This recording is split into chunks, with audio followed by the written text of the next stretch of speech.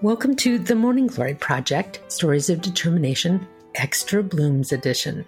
These Extra Blooms episodes are revisits of our past guest. My co-producer, Angela Washington, and I very often find ourselves sharing updates with each other. Oh gosh, did you see what that guest was up to? Did you see what they did? Did you see that? Did you see that? And we figured that if we get excited seeing what new things they're accomplishing, that you might too. So these Extra Blooms editions are that, a little extra, where we revisit with a past guest to see what else has gone on since last we spoke. Maybe they've got a new passion project, a new idea, a new book, a new accomplishment, and we like to share that. So feel free to go to themorninggloryproject.com to listen to any previously aired episode. And we love it if you write a comment, share it out, give us a review, and let others know. Of course, you can always subscribe to the Morning Glory Project across all of the podcasting platforms. That way you just never miss an episode. So welcome to the Morning Glory Project. I'm glad you're here today, and I know that you'll love hearing from our Extra Bloom guest.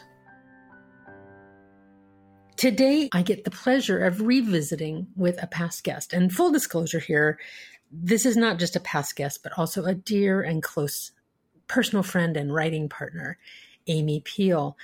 We visited with Amy back in April of 2020, not long after she began her maiden voyage into being a politician, a city council member in the small city of Novato, California.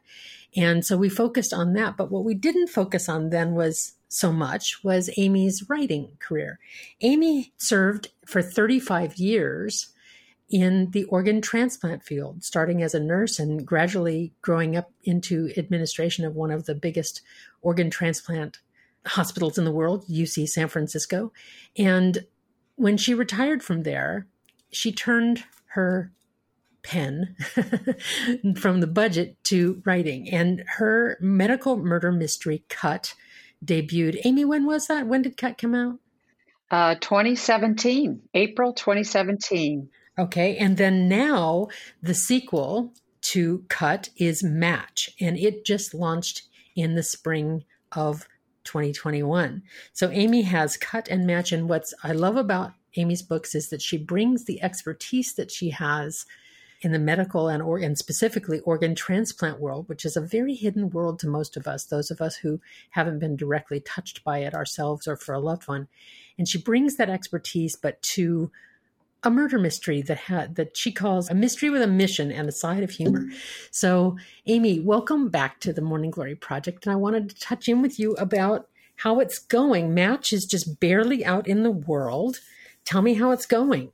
Well, thanks first, Betsy, for having me. I always love being part of your podcast, and I get inspired listening to all the stories. They're just, what a wonderful soundbite of inspiration. I just want to thank you and your team for all that you're doing to add a little positivity and hope and inspiration for many of us who listen. So thank you for that. It's going well. I must admit it's weird launching a book during COVID. It came out April 2021. Well, now you have a talent for this, because you became a city council person at the end of 2019 and then launched right into the COVID world as a council member. And then, by golly, if you didn't, the pandemic continued on into 2021 and you launch a book in the middle of it. So I'm really sorry that your two big adventures have been polluted by this backdrop. Boy, yeah, talk about it. What's that quote from Eleanor Roosevelt? You know, how can you tell the strength of a woman is like a tea bag until you put it in hot water? Right. Well, yeah, I've been in some hot water in a pandemic way, and you just got to show up and keep doing what you're doing. And the baby was ready to be born. Match was ready to go, waiting for her debut. And I did a great launch. Everything's been virtual, which isn't all bad. And at Book Passage, our wonderful local independent bookstore. And it actually got more people to come because I was with two other wonderful She Writes Press authors. And so we had about 200 people participate virtually. Well, that's the adaptation that across industries, but certainly that authors are having to make, is that rather than those live events, which can be so fun, to have people gather at a bookstore and celebrate and share cookies and wine and whatever else is going on, that it's being done over Zoom. Yep. And that's an adaptation that we're all having to make. And like you said, it wasn't all bad because you got to include some folks that might not otherwise have been able to attend, right? Right. Well, my nursing school friends from Chicago were on, and new people I hadn't met were on. And, the next day I got to go to Book Passage, and they had this big stack of books. And I just thought they wanted me to sign them in case somebody bought them. But there were 30 books, and people had ordered them from the virtual event. I was so honored and excited. And you're right. There's this, it's like a pause, a distance, because in a room you can feel people's energy and see their eyes, and you could just tell they are there to help you launch it. And on a screen, not so much. Yeah, you can't feel that the same way. No. And I've been doing a number of virtual events with academia transplant programs around the country. So I just did University of Michigan, where I went in person in 2017 to introduce CUT. I went virtually, and I've done UCSF, and I'll be doing NYU and a variety of other virtual events. But it is quite a different thing, even sitting here talking to you, staring at my computer. I know you're on the other end. I know. But, and I know these other people were listening and enjoyed it, but you don't get any cues, feedbacks, that kind of physical piece. That's something that in my own book, because I've written a book about writing about public speaking for writers. It's called From Page to Stage for those listening. And one of the things that I talk about in there is what I call the 3D writing experience, how you make the writing experience sort of three-dimensional. And what I mean by that is, you write your story, you're looking at your story, you read your story, you've imagined your story. But when you share it out with others, all of a sudden they bring their experience to it. And when you get to be in the room with them, you either read a piece of it or talk about it. People, ooh, or they ah, or they cry, or they laugh, or whatever. And all of a sudden it's a pop-up book. It has a dimension to it because other people brought their experience to it. And that's what we're kind of missing in the virtual world to some degree, right? You hit it on the head, Bets. You hit it on the head. But I've had two pretty fun, exciting things happen with Match, which is this book is about kidney transplants, dialysis, the opioid crisis, and paired exchange, which was actually fun to write. And it hit the Amazon best-selling list in April, which was surreal. Well, but that also wasn't an accident. You worked really hard to make that happen. Yes, I did. It's not like it just fell from the sky like manna from heaven, right? No, ma'am. Off. I did. And it happened. And it's like, wow, I can actually add best-selling author to my signature line. I still prefer, as I know you do, to direct any listener to their local independent bookstore. And I'm actually doing the University of Iowa, which is kind of the mecca of the writing world, their academia. And they said, well, where should we order your book? I said, please go to your independent bookstore. They could use your support. But another fun thing happened, and I think this is just the cool stuff that you could never plan, is that I got in connection with an old colleague friend many moons ago, and she lives in LA now. And she asked if I would be willing to auction off one of my minor characters for book 3, because she is a survivor of 3 bone marrow transplants, Diane. And I absolutely said yes. So you auctioned off, they get to name them, right? They get to name a minor character, one minor character. Well, I got an email a couple weeks ago that it brought in $2,000 to the Leukemia and Lymphoma Foundation. Well, there's your mission, right? Is you're bringing consciousness and awareness to medical health transplant specifically, but broader than that. You're serving your mission with this book. That's exciting. Yeah, and talk about an extra bloom, Betsy. Yeah. I mean, that wasn't even on my radar screen. Amy, when you say that, here's what I think.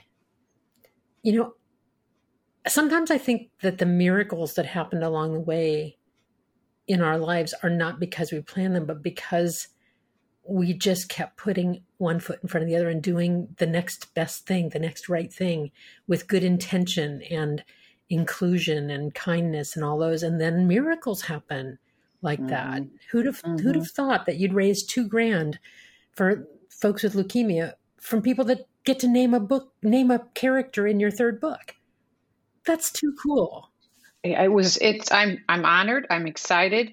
I can't wait to talk to the person who won it and see what they're thinking, because I do have an array of characters, as you know, if you've read both my books. So there's a few minor characters that might be fun. So we'll see. So that's kind of was an extra bloom. And then just getting feedback from people I don't know and haven't heard of, reading my book and enjoying it and thanking me. And like you said, when we started, they, on the second book as well, feel like they got a little look behind the curtain of this world of transplantation. Well, isn't that part of why we read? I read certainly for information and inspiration and to learn things, but I'm really nosy and curious. I want to peek into worlds that I don't know. I think that's why we want to read about, Shakespeare let us look into the lives of the royals, and we just get to peek into worlds that we wouldn't otherwise travel to. So when I read Cut and Match, even though I've known you for many years and I've heard the stories of the transplant world, to kind of be in it, and Match specifically, you mentioned that it's about kidney. So Cut was largely about a liver transplant. Match is about kidney transplant, and specifically paired exchange. Can you tell our listeners what a paired exchange is and what that means? Yes, and I'm excited about it still, go figure. And just for the record, the person who initiated some of the concept and then made it available in the country, Garrett Hill, as he's inside, he had given me a review of the book because he was so grateful. His daughter needed a kidney, so he wanted to donate his kidney. It's called the living donor kidney transplant. He wanted to give his kidney to his daughter. So they did all the work, the blood work, wasn't a match. And his daughter was getting sicker. And she had kidney failure. So he found out that there was another similar situation, for example, and I know it's 100% accurate, but there was, in fact, another same kind of issue with someone who wanted to donate a kidney to their child. So what they did is it's like a crisscross. That person could donate their kidney to his daughter, and he could donate his kidney to their daughter for this example. Okay, it's not, the details aren't exactly 100% factual, but so this happened. He designed a computer algorithm, and now today, and this was back in 2007, 2008, if I have my math right, there have been up to probably even more 18 paired exchange kidneys, meaning maybe over in New York, they start the surgery, the paired exchange flip-flop goes, maybe there's a kidney shipped to Chicago and someone in the OR's donated their kidney to somebody who comes over to Kansas. And so this paired exchange has allowed more people, one, to get off the wait list, which allows those who have not got this option to move up the wait list for a kidney, and they get a living donor kidney, which is great because that's one of the healthiest kidneys you would want to get. So rather than waiting for somebody to have a tragic accident or something like that, you're in this. So it's not technically, I guess, because I'm a word person, I'm thinking it this way. It's not in that case a paired exchange, but sort of a daisy chain of exchanges, right? Where there's a whole group, like you said, the record you think is 18 exchanges happening in one daisy chain like that. And that's 18 people that got living kidneys. And what's kind of cool about this story of paired exchange is that the woman who replaced me, Carolyn Light, who's executive director now at UCSF, ended up donating a kidney because she didn't have a person, but she's a very healthy, wonderful, compassionate human being. She donated her kidney to start a chain. It's called an altruistic donor. So there are people in the world, it's good to know, that just want to do it for the betterment of everybody. So she started a chain, and that helped even more people get transplanted. She donated her kidney. So let me do the math on this. So there's somebody out there that needs a kidney and no one in their loved one circle is a match for them. Mm-hmm. Carolyn donates her kidney to that person and gets that started. So someone in her family that couldn't donate to their own loved one makes their kidney available to somebody else, and so on and so on and so on. You got it, Bets. You got it. And I think it's very cool. It's the ultimate generosity, isn't it? It is. Yeah, we had a nurse at UCSF. He donated a kidney, and he was really healthy, and he wanted to see if he could donate a lobe of his liver, because you can do living liver transplants as well. It's just inspiring and humbling. And anyway, the story of Match, Garrett, he wrote a couple things at the very beginning, just loved the story, and supported it. And it's out in the world now, and my book's making a lot of friends and going places. I'm not. I'm doing a little fun contest called Match Around the World, meaning my book gets to go and travel places. Well, I can't, or I won't right now. And so it's been to Honduras already. It's been to Mexico. Match has, making the way around the states, the United States. Who knows where else it's going to show up? But people are sending me a picture of the book with the state. And then they win a little trinket because my husband does fused glass. So it's actually fun to see my book travel. And kind of the good news, Betsy, and I think you'll appreciate this, is you don't have to get on a plane, schlep a box of books, show up, which is all good. I mean, when we can do it, it's trying to bring. It's almost got its own travel itinerary, and I don't have to pay for it. I don't have to pay for any plane tickets. And you don't have the TSA pat down. Oh yeah, I always. I bet you miss that. A free massage is how I call it. I always get patted down. I just embrace it and go, oh, I'm getting a free massage. Well, and so full disclosure, the reason you get such a special massage is because you've had knee replacements, so you set off the alarms, right? Yeah, and they're usually never at my knees. They're always going for some other part of me, not the privates. But they definitely, like, okay, whatever. Just got to let it go. So, Amy, I want to tie this back together with also your work at Town Hall or at City Hall. You and I had a lovely shared event on Sunday, and I want to brag about you just for a little bit because I get to do that. Because, it's my show, so I get to.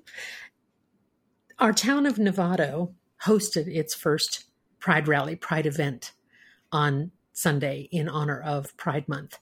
And for the first time in our history, flew the rainbow flag right below the national and state flags on our City Hall flagpole. And we got to go celebrate that. So I want to ask you, first of all, you were one of the folks that voted that in as a possibility. So thank you as a citizen of Novato. But also, I'd like to touch in with you because when I talked with you last, you had just really begun your work with City Hall. And I want to talk to you about what that's been like. It's been a year and a half now. What's it been like for you? What's kept you going and what's been hard? What's been successful? Well, it's a good question, Betsy, and thanks for celebrating Pride with me because it's just an honor. We had a wonderful young group of high school students who really muscled this and made it happen. I was just was one of them was my intern, Wesley Fink, who was off the charts, amazing. And I'm grateful that we are showing up, listening to our youth and let them lead us sometimes, which I think is part of our jobs as council people.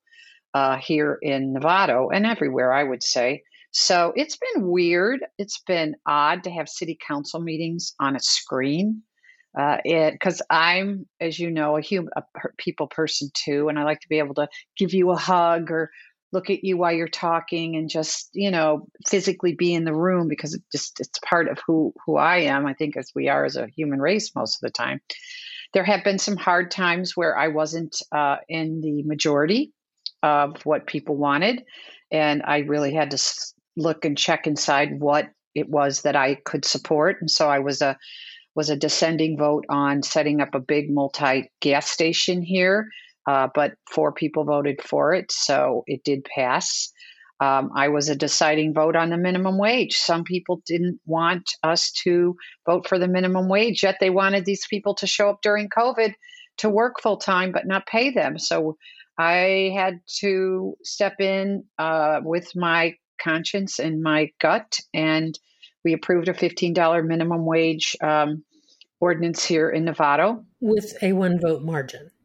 Yes, I was the vote. And so those are some scary but times where for me, I used to go inside and say, what do I believe is the right thing to do? And I call myself more a civil servant than a politician, because I'm not creating a voting record so that you'll vote for me again. I am voting each particular topic, issue on its merits, getting my homework done, showing up at council, and then listening to the public and hearing what people's concerns and issues are, and then putting that all together and assimilating it. Now, to your earlier point, it's all done on Zoom. So you're staring at everybody on the computer, listening, right? And then sometimes those meetings go really late. So it's been a challenge. I'm grateful. I'm not going to lie. I really wanted to be in the 4th of July parade, and not 2 years in a row now. No, I can't be in the car waving at you on the sidelines, but maybe next year. Well, Amy, I want to ask you though, because as you know, the subtitle for this podcast is Stories of Determination. So I know from being your friend and hearing that sometimes your votes have not been popular, and you've had to learn to go to different restaurants and to different places because people kind of swarm you with their gold. But once we could go to restaurants again, I'm wondering what's been the hard part, both of publishing, not just in COVID, but in general. What gets you through the tough spots, and what are the tough things for you? Well, part of it is I'm in a wonderful Thought Leadership Academy that has helped me a lot to meet with this group every Tuesday. So I also have they're very strong, powerful women from around the world, actually, and that helps me. My writing tribe, which, Betsy, you are, and Lynn Joy Myers and Christy Nelson are a part of, knowing that we get together and connect, and that you believe in my story and others enjoy my story. So I get some evidence when my doubt gremlins and my forget it and who cares stuff happens. I get support. I commit no matter what to show up and keep, I'm writing the 3rd book and get some positive support. It is hard. You're right. And it is sometimes not always all pretty and tied up in a bow. But then I think, well, what if I decide I can't do this and I'm not going to write, and I'm not going to publish? There's a part of me that's like, would be missing. There would be like this gap. And I got invited to be on 2 panels for the International Mystery Writing Conference coming up in August. It's called BoucherCom in New Orleans. And that's a real honor, because that's like the big show, right?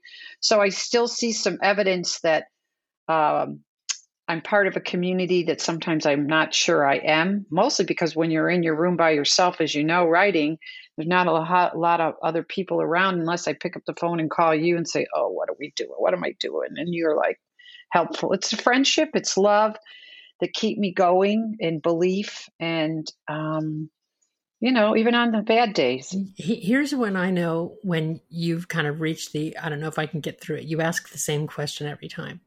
You ask, what was I thinking? In other words, why the hell did I start this process? This is hard. I don't like it. I don't, mommy, help me take it, make it stop.